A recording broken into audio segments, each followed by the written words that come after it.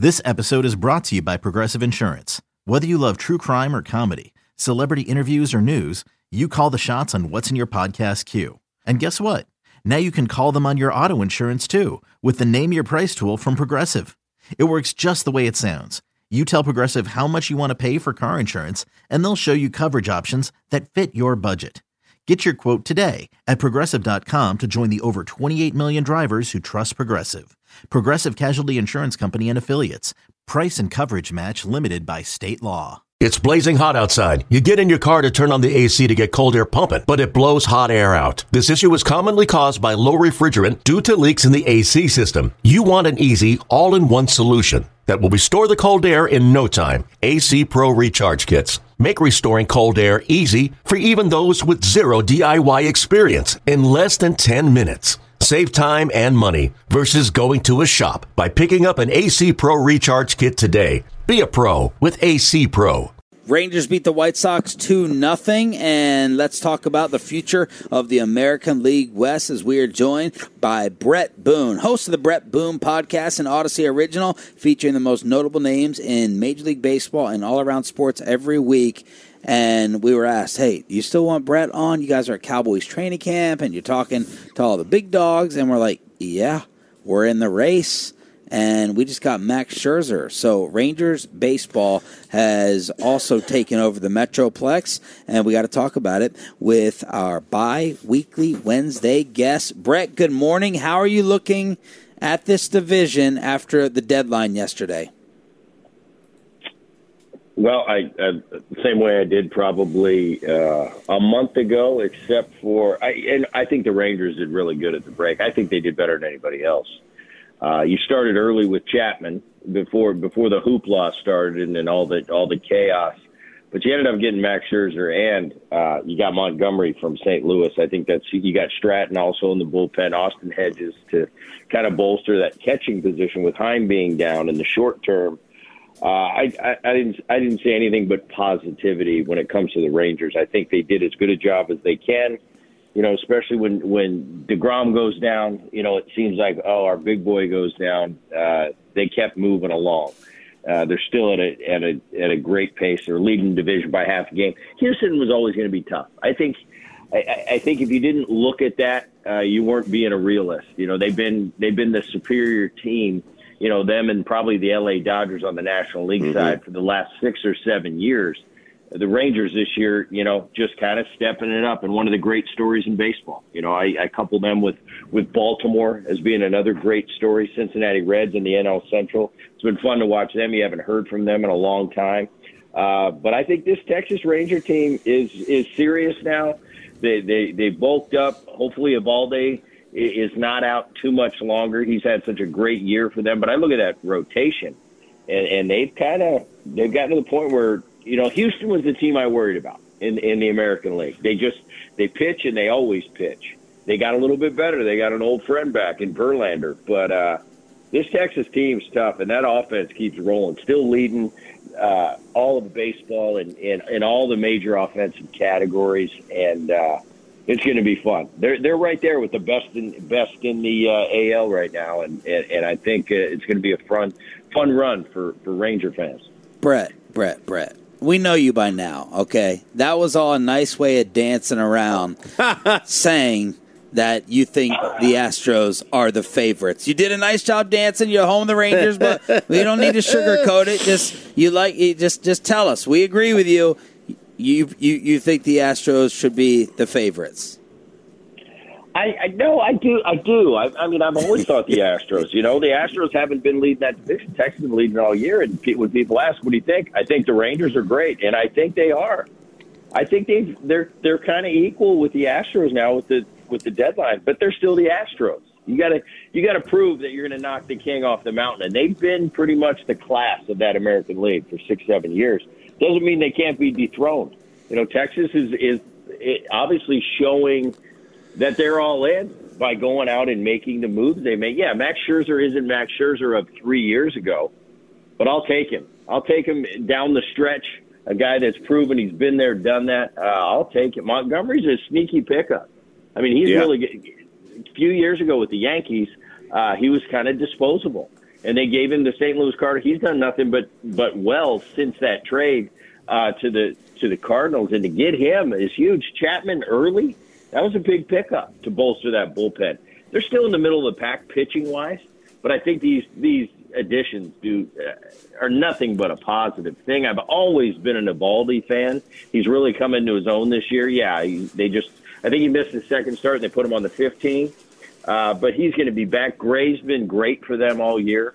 I have nothing but positive things to say about this Texas team. I think they're a formidable match for Houston.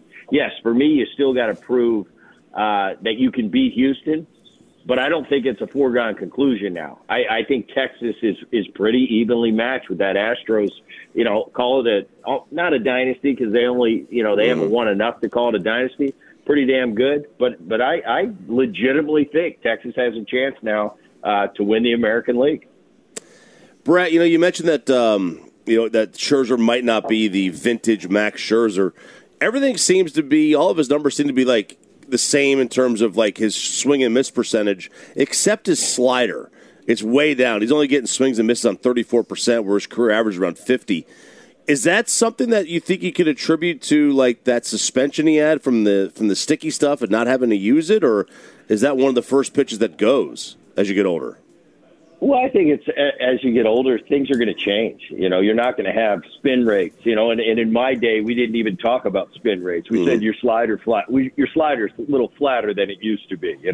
It's almost like attributing something to bat speed. Yeah, Brett, your bat speed, you don't get to that 98 at the top of the zone like you used to when you were 25 years old. So I think instead of parsing it too much, a guy like Max, he's not going to really be grinding on the numbers, going, my spin rate's off and the slider's not as effective. Maybe that's why I'm not getting swing and miss. Now all of a sudden you get into this world of in your head and mental things that are – I just think it's as time goes on, things change. We get a little bit older. We don't do things like we did when we were 25 years old.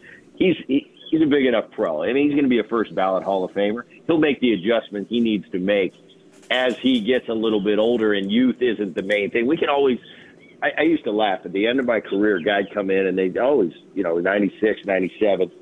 And when I was a kid, I used to laugh at that, like, bring it on. When I got a little bit older, I said, all right, I got a few tricks in my bag to cheat and get to that heater that I usually earlier in my life, it was just, I didn't have to worry about it. I wake up, get out of bed, and, he throws 100? Great. All right, give it to me. As you get a little bit older, you got to get a little bit wiser because the body isn't what it used to be. But Max is one of those guys, I think, down the stretch, just because he's been in that race so many times, I think you're going to see as good a Max Scherzer as possible at his age. And I think he's just a huge it's a big – we haven't talked about this.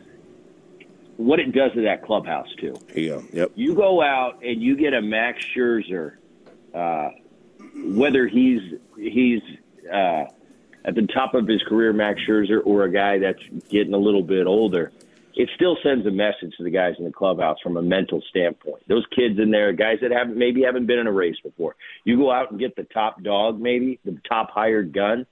That shows me as a player, man, management's got our back. And I've been on some teams where management has your back, and it's a really good feeling. Doesn't mean it's a done deal. That doesn't mean you win, but that atmosphere in the clubhouse is really good when something like that happens. I've also been on teams where we get to the deadline, that deadline passes, and no moves were made, and you kind of look at each other in that room and kind of, well, it's us against the world. So the fact that the Rangers management's come in, had those players back, I think it's something that isn't talked about enough. It's a huge rush of adrenaline that goes into that clubhouse when you make big moves at the trading deadline. Brett Boone, Odyssey Baseball Insider, joining us here on the home of the Rangers with Sean and RJ, 105.3 The Fan. Did you have any other major takeaways from the deadline? Your brother's GM is getting murdered by all the Yankee fans. The Orioles made him move. Anything else that jumped out to you from yesterday?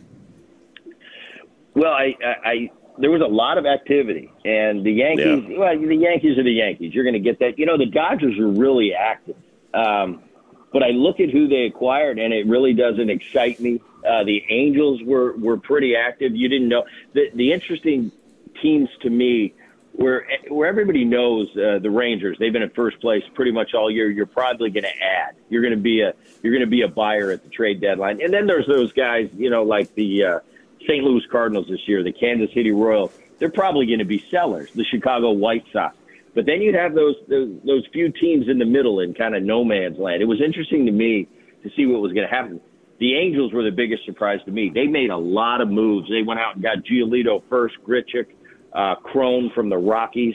So they're kind of going for it. They said 3 or 4 days before the deadline, Ohtani's off the table. And that told me right there, Angels are going for it, and they're kind of one of those teams in no man land. Are they going to make, they're not out of the race, but they're really not in the race. So those were interesting to me. The Rays got a little bit better. There were a lot of moves. Blue Jays upgraded their bullpen with Hicks. They got DeJong to have a little bit of insurance for Bo Bichette, who recently got hurt. Marlins were real active. Got added a lot of arms to that team. And the Houston Astros, they got Graveman, who was a big trade a couple years ago from the Mariners bullpen. Now he's in the Houston bullpen to bolster that. And then Verlander, their guy that's kind of been there for their streak. He's back. So, from a mental standpoint, we talk about that Texas Rangers clubhouse having a kind of a rush of adrenaline with the moves they made. I think you're going to see the Astros with Verlander coming back, kind of the leader of that pack. They've got the same kind of rush going on. Interesting, a lot of activity. The difference is, and this is interesting to me, when I was playing, you had a deadline, it was later. But then you had the waiver wire. You could do a wink-wink handshake deal like, hey, get my guy through, I'll get your guy through. Nowadays, it's different. You got to make that decision 2 months out. And when that decision isn't made, it's final. There's no more trades till after the World Series. I think it's a good thing. It adds intrigue. It makes people 2 months out make a decision where they're not quite ready to make a decision. And I think it's good for the game. I think it's good for talk radio, for people to, fans to yell at their team and praise another. But I don't know. I think these are little things in the game that are changing as time goes on. Some I really like, some I don't. But I think I really like this. You're done now. You can't make any more trades. You either did or you didn't, and now you live with your decisions. Got 2 months left of the season, and I think it's going to be a fun race down to the wire. So you had A-Rod on. What were the biggest takeaways from your sit-down with Alex on the podcast? Well, Alex he's a big, I've been playing against Alex forever, and Alex is Alex. I saw him at the All-Star game, and I just kind of reached out to him, wanted to get him on. Nothing. He seems like, he's enjoying life.